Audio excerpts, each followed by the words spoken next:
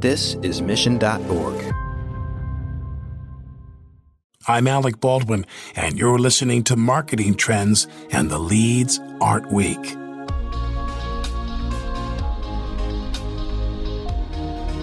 Enrique Saboya didn't always know he loved marketing, but when he discovered his passion for bringing products to market, talking to customers, and delivering a message, there was no turning back. After stints at Cisco Systems, Twitter, and Lyft, Enrique landed at Kiva, where he currently serves as the Vice President of Growth. On this episode of Marketing Trends, he explains what his goals are as a marketer and how the work he is doing at Kiva is helping to bring about a virtuous cycle of lending and doing good all around the world, especially with women and underserved communities. Enjoy this conversation. Marketing Trends Podcast is brought to you by Salesforce. We bring marketing and engagement together. Learn more at salesforce.com/marketing. Here is your host, Ian Faison. Welcome to Marketing Trends. I'm Ian Faison, host of Marketing Trends. We are joined by special guest Enrique. What's going on? How's it going, Ian? Great to be here. Thanks for having me. Yeah, it's great to be here. We're at Kiva in sunny San Francisco today. It's a great day to be talking marketing and a great day to be talking about all things Kiva. We're huge fans. I've never got a Kiva microloan before, but I've heard so many success stories, and it's an incredible platform. So we'll get into that. But before all of that, how did you get into marketing in the first place? Well, before I go into that, I'll make sure you make a loan on Kiva before you leave the building. There we go. But great question. One way or another, I actually feel like I've been in marketing my whole career. But the way that it started was early in my career, I was in sales, which really, when you think about it, is just a part of the marketing funnel. But for the first 5 years of my career, I was doing sales, and I'm originally Brazilian. So I was doing international business development, working with an American company in Chicago and doing business development in South America. So I split my time between Chicago and Brazil mostly. And we were pretty successful at selling these tools that had been built originally for the US and European market into South America. And at that point, we started to think about, wait, this market has real potential. How about we just develop some tools and products for Latin America? And I was a big part of that process. And that's when I discovered, wait a minute, thinking about the customer, thinking about building a product, thinking about bringing a product to market is a lot more interesting than sending cold emails. Yeah. So that's when I decided I want to pivot and go completely into marketing.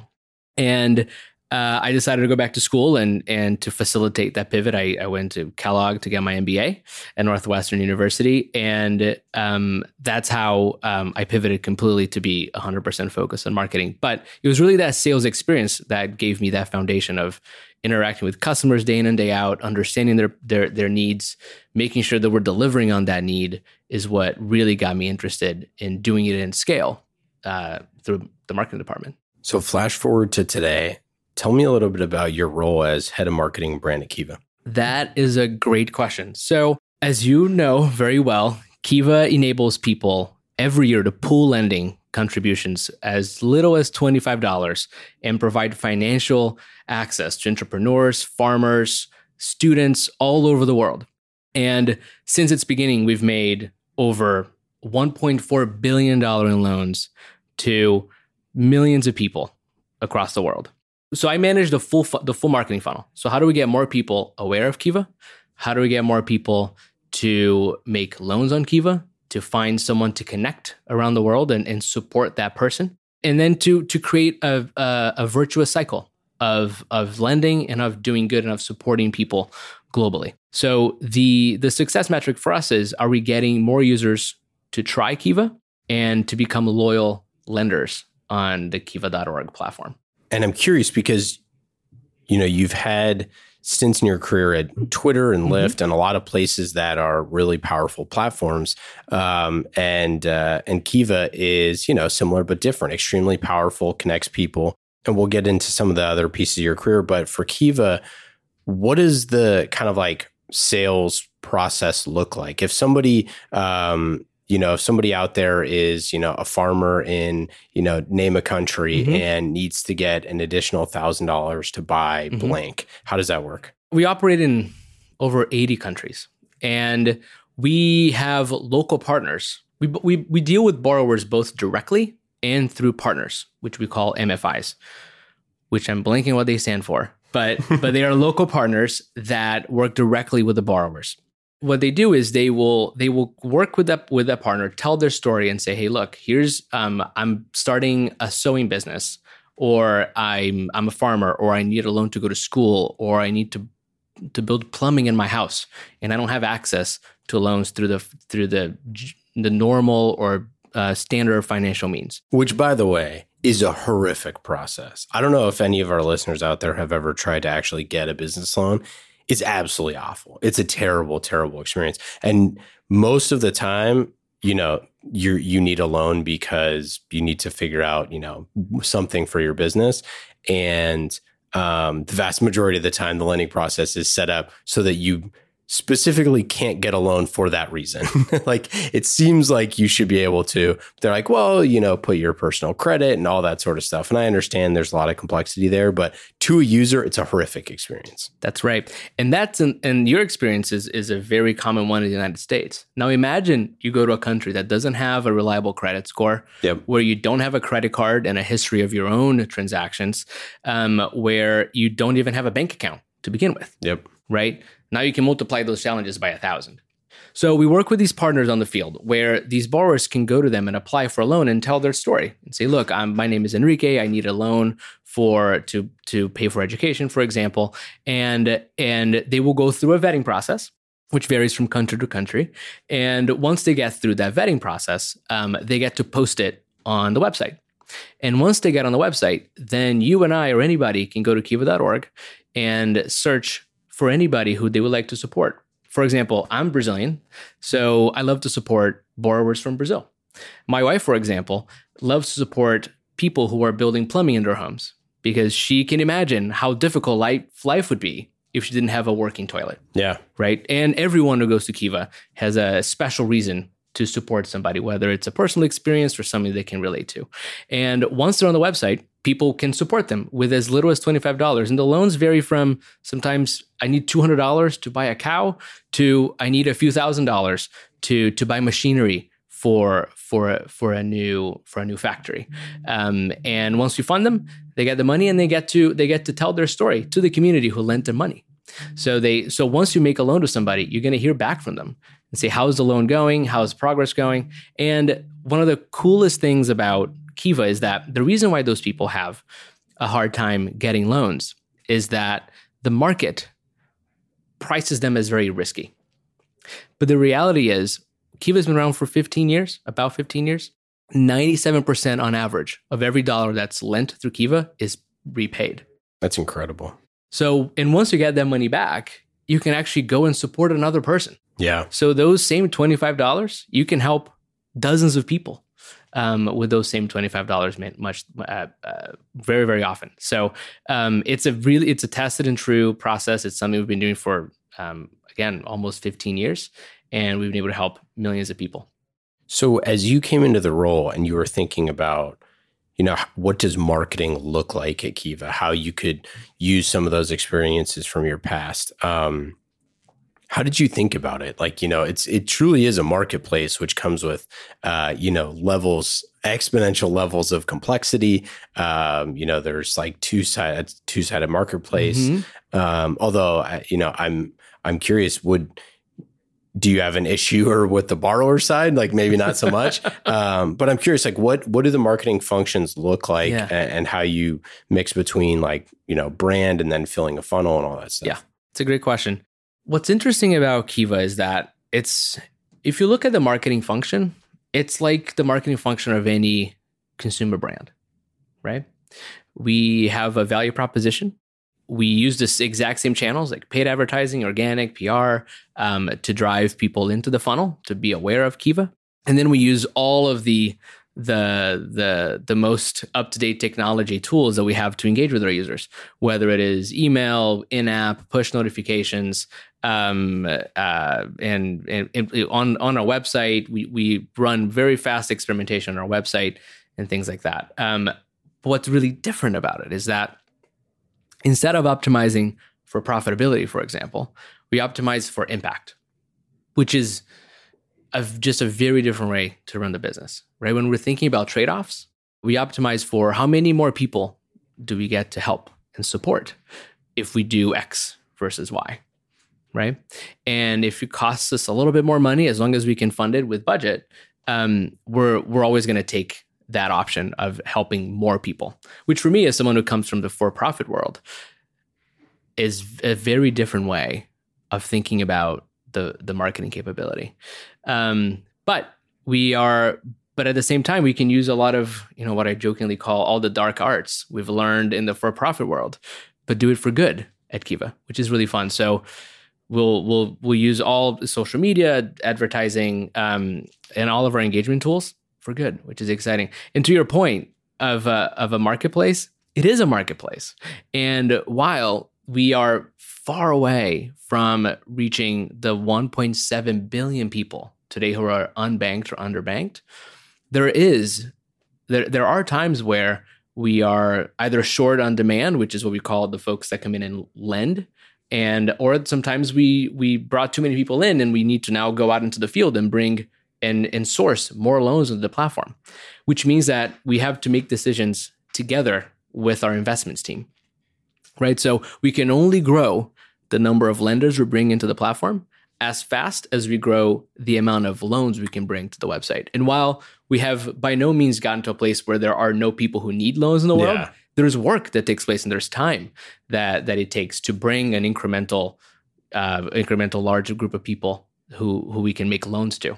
So that's a day-to-day challenge that we take on, and something that just fosters a great cross-functional activity at Kiva. Yeah, one of the things we talk about a lot on the show is the idea of like only fight where you can win, right? Like only position yourself as the solution to whatever it is that you perceive that your customer needs. Mm-hmm. And it seems like, and a lot of time using the advantages that only you have. Like It seems like Kiva, you would have a surplus of incredible stories. And to be able to leverage those stories in your marketing seems like it would be extremely powerful. But I'd be curious, like there is kind of like the other side of those stories. It's kind of like the Sarah McLachlan music where it's like, there is a certain part of that where, when Sarah comes on and, you see the puppy without the eye, like it is a little sad. And sometimes, what you're trying to do with Kiva, like, is potentially sad, but it's also much more uplifting and exciting and something that, you kind of know where your money's going, what you're doing, the impact that you're having. Like, how do you leverage storytelling in your advertising or in your marketing? Storytelling is the most important tool we have at Kiva. And I think actually as marketers, what we're doing is storytelling. One, we have to figure out what story we want to tell. And then when we get to the telling, what channels we want to use to broadcast that story. And at Kiva, it's no different, except that we have more great stories to tell than most brands out there do. For sure. On an average day, right? Or if they have those stories, they're like 2 steps away, right? Like that's kind of the thing is like their customer is the one that's having the impact, which is awesome.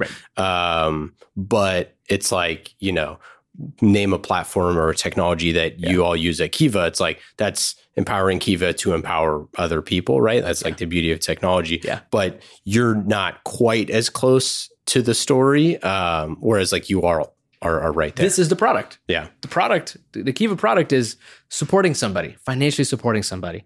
And that's it. So we can go straight into that story.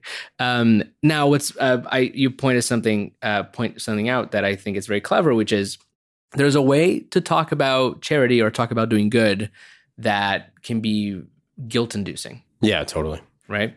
We have a term that we use. We call it poverty porn. Yeah, totally. We want to stay away from that. That's not how Kiva thinks about the impact that we have. We think about empowerment. Like, we run a podcast so people can't see this, but if you look around the room we're in right now in the Kiva office, it's full of people smiling and feeling empowered by the fact that someone gave them a loan so that they can directly change our lives and impact our lives. And we get news stories like that every day, right? A year, we make about $150 million in loan volume. Wow. So imagine the number of people and the number of lives that we're touching and the number of stories that we can create, which is why we have a big network of volunteers that are out on the field to record these stories. Yeah. Right? We're capturing video, we're capturing photo, we're capturing interviews and text so that we can tell these holistic stories in our marketing when we reach out to the folks that are already Kiva customers, so that we can add value to their lives and say, look at the lives that you changed. Look at the people that now live a better life because of the actions you took on Kiva.org. And then we're acquiring new users also to tell that story. Why should you go to Kiva? Why is Kiva a unique way to do good? If you want to do some good today, there's a number of ways you can do it. And they're all great. But what's unique about Kiva? And that might be interesting to you, right? Specifically, the fact that you can choose who to support, right? Doing good, it's often sort of a black box, right? You donate or you volunteer for a couple hours and you're like, did I really do good? Who did I help? And on Kiva.org, you can pick the person that you're supporting. And that's really great. The transparency you get from understanding how the loan is getting to that person, who they're partnering with on the field, to hear back from that borrower to say, hey, I got that cow and here's how it's changing my life. And then ultimately, again, we have a 97% repayment rate. Most of that money is going to come back to your Kiva account. And then without putting new money on the platform, you can go and help someone new. Well, and not only just that, the person who received that money at some point down the line in their career is going to give back. Like, it's just how it works. I mean, like, I don't know if you have any statistics on that, but that has got to be super high. What's really interesting about the Kiva platform, and that really sets our community apart, is that we're overwhelmingly impacting the lives of women in these communities. Women internationally. Someone just handed me this stat. I hope I don't butcher it, but when you invest $1 in a woman, the majority of that dollar actually goes back into the community and into their families and their children. So the impact, the scale of the impact is actually much larger. And what's really interesting about the Kiva community is that, one, it's over 60% women on the lender side. So it's a site where actually most of our customers are women. That's fascinating. Most of the users that are lending are women. But even more interestingly, 80% of the money that we're lending into the field go to women borrowers. And that's important, not only for what I just said earlier, but because in a lot of these countries, women are the people who have the hardest time getting loans, getting financial independence. For sure. I mean, it's harder here. It's exactly it's harder in the US. And that's right. So it's so exciting that we are really filling a need for women and borrowers all over the world. Yeah, that is super fascinating. It's something that it's really interesting. I interviewed, not for the show, for a different podcast we did called Future Cities, the person who is running Habitat for Humanity, and they were talking about how he was saying that the reason why we had all these people building the homes was not like we were marketing it wrong. Like, building the home was supposed to be the wake-up call to the people building, saying like, hey, we need to make change. But what they got out of it was like, oh, it's just a really fulfilling day building the home. And they're like, it's like, no, that's not what we need. Like, Habitat coming to your community in, whatever like city in the US is not a good thing. It's like, this is the wake-up call that all of you need to be participating in your community more, not just building a one-off home. And I always thought that was an interesting way of looking at things. I don't know if that's, what Habitat's, leadership says now, but, and they're a great organization, but just the idea that I always think that that's like the classic, confusion equals no sale thing. Is like, what is your customer getting out of being a customer? And it seems like the customers on your platform really understand like that crystal clear value proposition. And it seems like the hard part would be getting more people out there who don't know what Kiva does to understand that value proposition. That's right. That's exactly right. I mean, I'm always so impressed by the quality of questions and feedback we get through our customer success channel. It's incredible. People are so passionate about the space, and they really feel like a part of the Kiva community. Once you get in and you understand, oh, I get it. I choose somebody for whatever reason I identify with, and then I help them actually achieve an improvement in their lives, then they pay me back and I get to pay it forward, right? That's a really, really unique for someone to do good at scale, right? The challenge we have is microfinancing is sort of a difficult thing to talk about. What is microfinancing? Yeah. What is peer-to-peer lending? I'm making a loan? Like I don't make loans to my family. What, there are some words that are really scary. Yeah, you don't lend, I don't even lend my brother money. I'm like, you just have the $20. Right. If this comes back to me at some point in my life, then we're good. But that's exactly right. So the challenge we have as a marketing organization is how do we get to what's really beneficial to our customers, right? Nobody, very few people, I would say, are going on Google and Googling, how do I participate in microfinance? No, totally. Yeah. Right? That's not the thing. Most people are looking for, I want to give back. I've been lucky a few times, and I want to do some good. I want to pay it forward. What are the best ways for me to pay it forward? And how do we insert Kiva in that decision set? Right, in that consideration set, so that they can understand what's unique about Kiva versus all the other amazing options to do good, and we can be considered, and then ultimately convert and get them to become a Kiva customer, because our retention rates are incredible. Once you get it repaid, 80% of our customers will go and lend again. Yeah. So it's really about how do we fill that top of the funnel, which is it's challenging for any brand because we live in an incredibly busy time.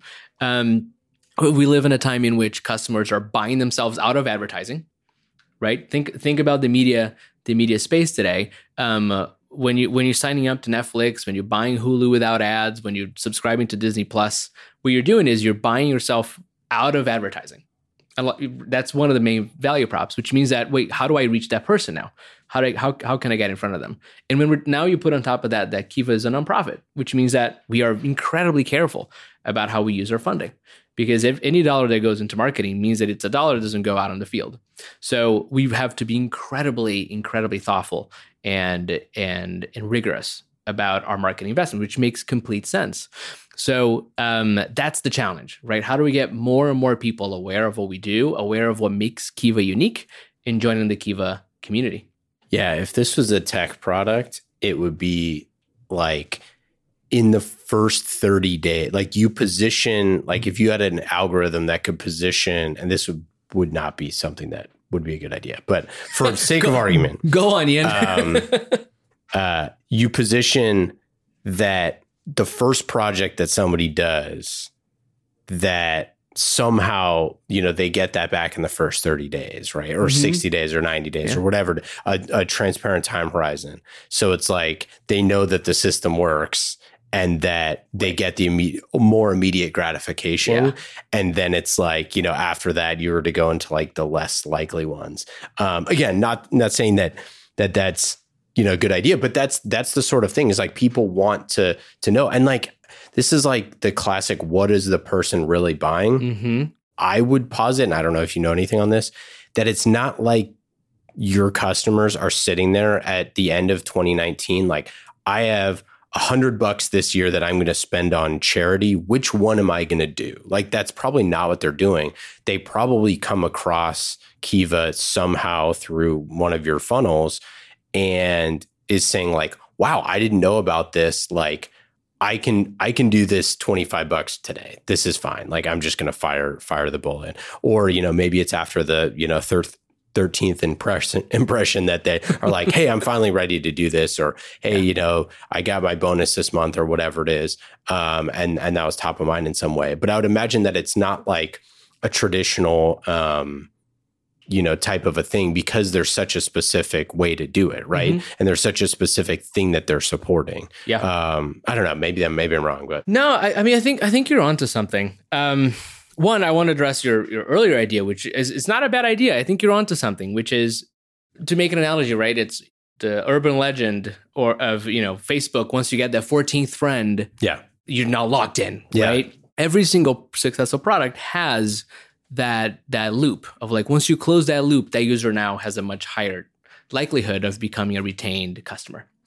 Kiva is no different, and we believe a lot of that is once you're able to get your repayment back and help someone new. I think there's a light bulb that goes off. It's like, oh, I get it, my investment or my contribution goes further on Kiva.org than other places that I could be investing in.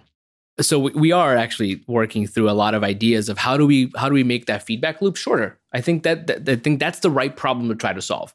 Whether we'll solve it exactly the same way that you described it, I don't think that would be the case. But I think that's exactly the question, right? It's how do we make that feedback loop really, really short? Or how many updates? Like, is it right? If you are donating to Jill to buy a cow or something like that, it's like she gets to do they get to goal from just individual contributors, or is it like a goal plus Kiva, or like, if she needs $200 and like Ian does, 100, and then Dylan, our head of growth, who's sitting next to me, does 50. And then it's like open, that extra $50 is like open for a month. How does that last part feel? So every loan has 30 days to be fully funded. Oh, okay. Yeah. So let's say Jill, who needs a cow, posts on Kiva.org, and she needs $500 to buy that cow. Then people can come in, discover her story, and they can give as little as $25. But someone might become so enamored with her story to say, I'll lend you the full $500. However, the more typical experience is Dylan will give $25, I'll give $50, Ian will give $100 until we get to $500. And when we get to $500, we have to say, Jill, your loan got funded. Yeah. So it's like actually what's really cool is you can see when you make a loan, you can see the other people in the Kiva community who helped in that loan. Oh, cool. And then you can actually build teams. So, cool. And so for example, every loan that I make on Kiva.org is associated with the Northwestern University team. And it's just a cool way to keep tabs on, parts of, keep tabs on communities, how different communities are giving, what are they passionate about giving to. This is really funny, but this is, for example, the most two active communities on Kiva, the most active teams are the Christian team, and the atheist team. Oh my gosh, that's hilarious. It's amazing. It's incredible how everyone can agree that when you get to help somebody to be empowered and to improve their lives, that everyone wants to support that idea. So, and you can join any number of teams when you're at Kiva on Kiva.org, whether it's your university, whether it's your religious affiliation, whether it is the city you live in. But there are all these cool teams, and you get updates. And some, if you're on a team, you can say, "Oh, I just saw this amazing loan to Jill who needs a cow. Who else wants to help out?" Yeah, and you can actually communicate with one another and drive up and drum up support from a specific borrower. Yeah, I would imagine that those network effects are probably pretty massive, especially because you're giving people who are already having an affiliation with each other a platform to do it on. Final piece on Kiva, and then I want to get into some of the stuff from Twitter, because I'm a big Twitter fan. So when you came into the role, what was one of the things that surprised you about marketing at Kiva? What surprised me, and it really shouldn't have been a surprise, but it's just the level of passion for the brand. Yeah. Marketers spend their whole careers trying to get people to be really passionate about the service or the product that they offer. And I came into Kiva assuming no different. Like, great. A big part of my job would be to convince people that Kiva is a great place for you to be engaged in. And turns out people who are our user base are just so passionate about it already. They get it. In fact, they feel ownership over the Kiva brand. They've been with us for years and years. It makes our jobs in a way a little bit easier, because you're like, great, people really get in, they're passionate about the brand. And in other ways, you feel so much, you really don't want to disappoint them.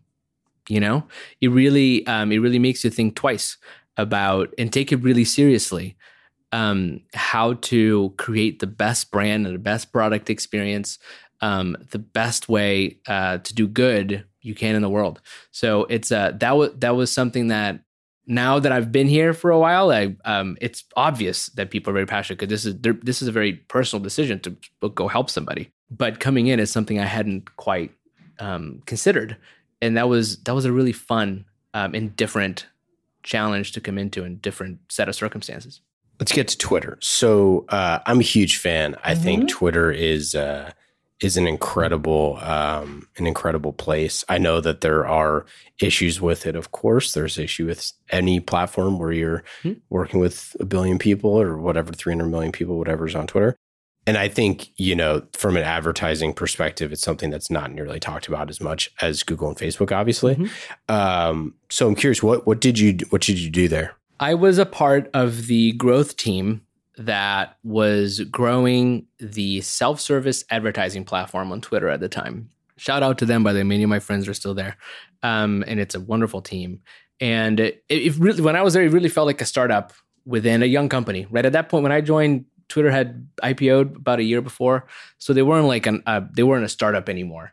But the self-service advertising business was. It was a very small, very nimble team of people who really wanted to crack the ability to convert regular Twitter users or small and medium businesses to become advertisers on the platform, whether they wanted to grow their following, whether they wanted to drive traffic to a specific business or website or app that they were developing.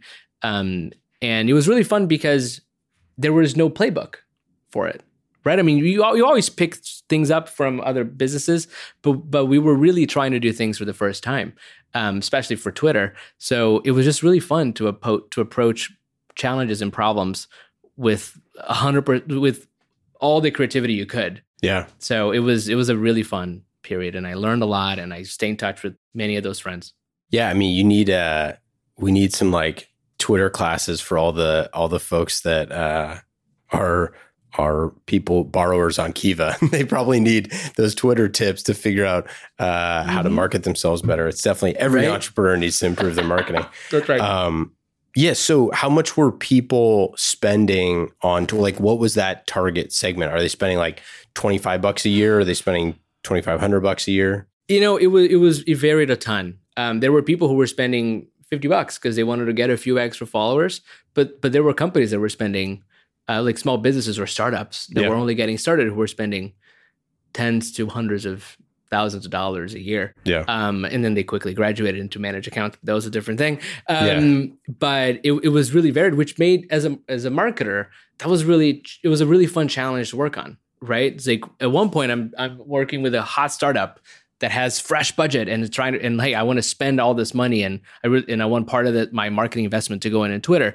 And other times was someone who just, writes a blog and just wants to get a few followers on, or like they wrote a very funny tweet and they want people to see that tweet. Yeah. So they want to buy impressions and they want to buy, they want to pay to have their tweet show up in people's timelines that don't follow them. Yeah. Right. So it was very wide, and how to think about the product experience, the marketing capabilities to do this at scale and in a segmented way, personalized way. It was really fun. Yeah, that is really fun. I remember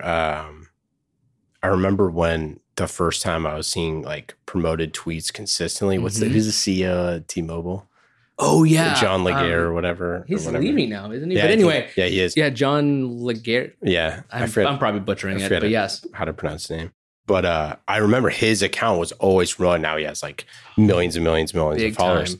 But I did always, I always felt like, and I still feel this way, and a lot of listeners of the show, I'm sure in the same boat, where you have tons of people on Twitter that are senior executives or just any buying persona that are on there that might not be super active, but like leverage Twitter like their news source, right? Mm-hmm. They follow 115 people and that's it. And they stay up to date on those people, whatever it is for sports or this or that or whatever. And, but they're really impactful people and they're there and they could be buying from you. And I always felt like it was underutilized because who you follow is so intent-based. And it was something that I just felt like, and I still feel like is really underutilized. And I know price comes into a lot of that. We should have mic'd up Dylan for this. So we'll give you some questions since he's our head of growth. But yeah, I'm curious, like what did you see that advertisers were doing a great job of, or some stuff that was really interesting that you saw or novel or innovative? I mean, what was interesting about Twitter is that the immediacy of what you're engaging with can be such a powerful signal. Totally. Right. And that's what really sets it apart. And all the networks have something that sets them apart, right? If you Google Nike shoes, you're telling us something very specific. Yeah. Right. On Facebook, given who you're friends with or the groups that you like, tells you something specific. Mostly the pixel. Right. That too. And on Twitter, it's it's a smaller audience, but that audience, to your point, can be such a highly engaged audience and an audience that is engaging with news and content in such an interesting way. Like this is actually after I left Twitter, but one thing I saw that was really cool was Disney Plus, when they launched a couple months ago, they did this thing, and it's a really cool feature. I haven't seen it really available to everyone, where you could say, like this tweet. It was a tweet about The Mandalorian, which is a cool Star Wars show. We've already talked about it. Okay, there you go. Yeah. I was a big fan. Oh, it's so good. Big fan of Jon Favreau, and that show is wonderful. It's so good. And just Star Wars in general. I can come back to do a Star Wars specific podcast. We'll do that. Just call me. But was really what they said, I think it was before the show came out. It's like this tweet, Mandalorian is coming out in a couple weeks.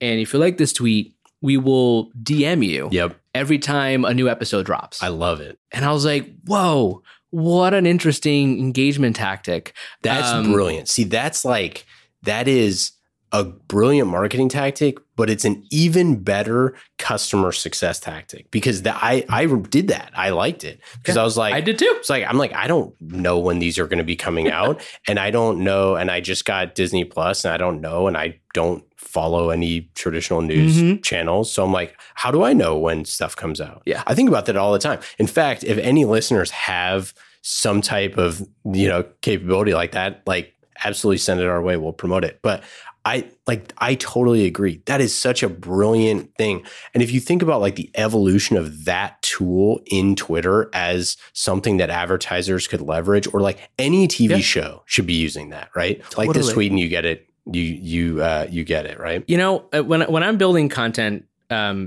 for customers or prospects, I'm always thinking about, how do I create something that is timely, relevant, and engaging? Totally. Right. And I feel like that piece of that feature or that tactic sort of knocks all three of them out of the park. Right. Because as far as relevance, it knows that Disney probably already knew I was a Disney Plus subscriber. So he knows that it's relevant to me. And they know that I follow Mark Hamill and I follow Star Wars. So I'm like, okay, this guy is going to be, it's relevant. It's really engaging because it gives me a really cool action to take. I can just press one button and I understand the benefit, right? So it's engaging. And then the timeliness of it is perfect because, one, the show is coming out, so it's really timely. And when I get that DM, it's the show is here. Click here to watch that episode. And I have found over my career that if you're able to put content in front of a customer that hits those three marks, your engagement rates go through the roof, your conversion goes through the roof, your customer satisfaction goes through the roof. And I think that's such a great example of a business innovating to create advertising or customer engagement tools that allows businesses to do exactly that. Wonder how much that costs, Dylan. We should look at that for marketing trends. That would be great. Click here, we'll DM you when the new episode is out. Great. Yeah, I'll share it from my Twitter, and it's like, hey, when you want new episodes, just like this tweet. Yeah, no, I love that. I mean, and there's another segment of the Twitter sphere that I think is super fascinating and underappreciated. And I don't know if you have any stats about this, but the super, I don't know what they're called, but active passive users, people who I'm trying to think of a good example. My brother or somebody like this doesn't really like any stuff, doesn't really comment ever. Just scrolls through the feed every day, every morning, every night, scrolls through, follows new people, but doesn't really engage with the content, but is a monthly active user. You know what I mean? Yeah. And I think that there's just so many people out there now that now that you can see, whether it's Instagram or Twitter or whatever, who liked what. You can look at all that. You get more and more people that are I'm just not going to like anything anymore because I don't want people to know what I'm liking. Yeah. But you are looking at, maybe you're looking at accounts that you shouldn't be or whatever it is. Or maybe you have the burners like KD. I think that those audiences are so interesting to target. And if you give them a reason to engage, that's super, super valuable. And they wouldn't normally be engaging. That's right. So I've been an avid Twitter user for a long time, but even early in my Twitter usage, I didn't really tweet. I rarely liked.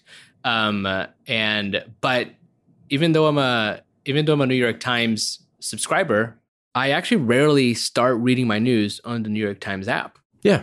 I have to subscribe because I want to have access to those stories, but I often get the stories directly from the writers on Twitter because I follow my favorite writers.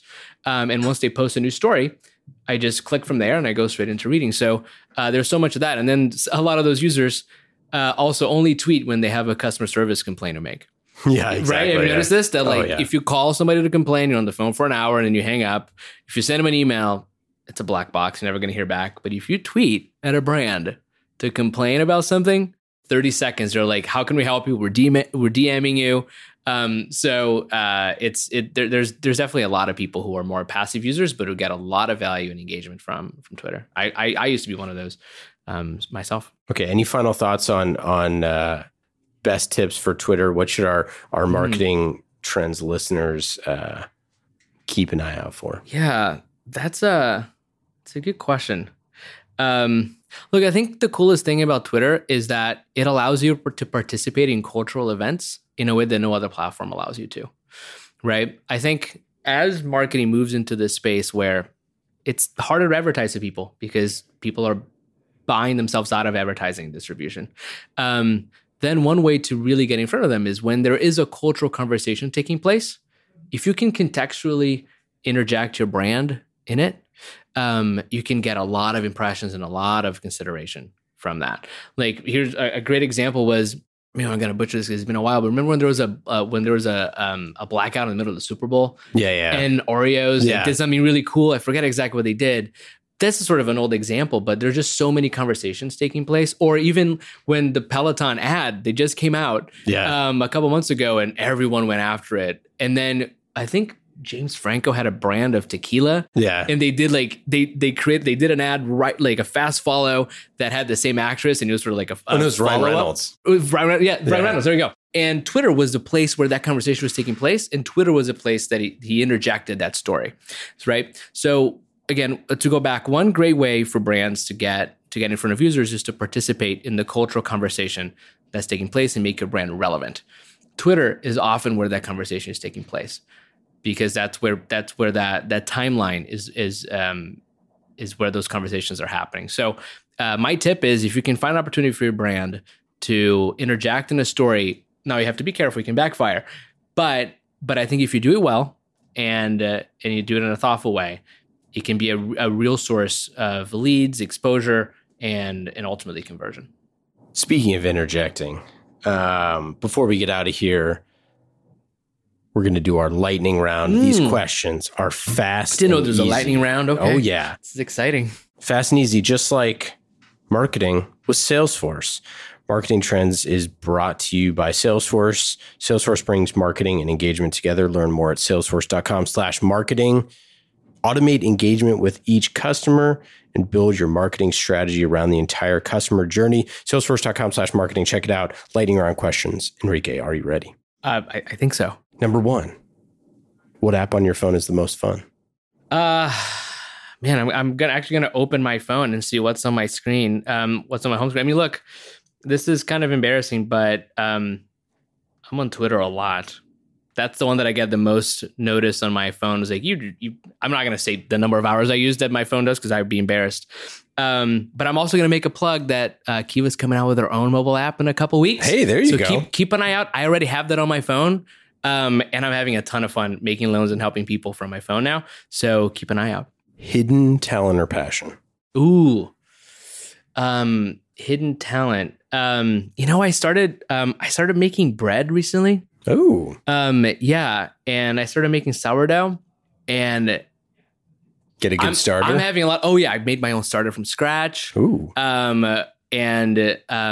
I think I make pretty good sourdough. I thought you were going to go with playing the bass. I do play the bass, but I'm mostly retired now as a new dad, and I wish I played more bass these days. But new one that I'm excited about, I think I make some pretty decent sourdough. My wife likes it, so I'll take it. Best advice for a first-time head of marketing? Think about how you want to goal your team. I think marketing trips up a lot when it doesn't know what it's trying to do and what success looks like.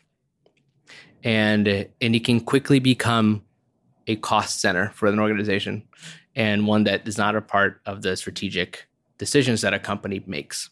So understand the role that marketing should play in the organization that you're joining or the organization that you're ascending in, and be very purposeful around what you're goaling your team to do and how marketing is going to contribute to the success of the company as a whole. That's it. That's all we got, man. I appreciate it. Thanks for having us. Thanks for hosting us. And any final thoughts? No, thank you guys for having me. This has been so much fun. And sorry about the loud noises at the end here. Yeah, I apologize. If you caught some noises in the background, that's just San Francisco whenever there's construction and it's an angel gets its wings. Probably be the bard outside. And check out Kiva.org. Come out, come help somebody, come make a loan and improve someone's life. Awesome. Thanks so much. Thank you. Marketing Trends Podcast is brought to you by Salesforce. Discover marketing built on the world's #1 CRM, Salesforce. Put your customer at the center of every interaction. Automate engagement with each customer and build your marketing strategy around the entire customer journey. Salesforce. We bring marketing and engagement together. Learn more at salesforce.com/marketing.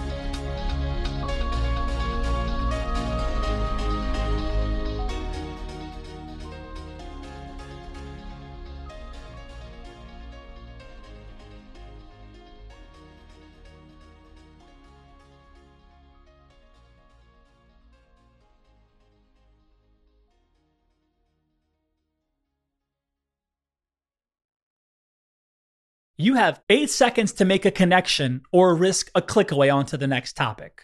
The difference lies in your ability to deliver relevant experiences to your audience across devices and across channels. But delivering on a really great experience is impossible without the right people and the right technology. You've got the right people, but your technology choices will make or break someone's experience with your brand.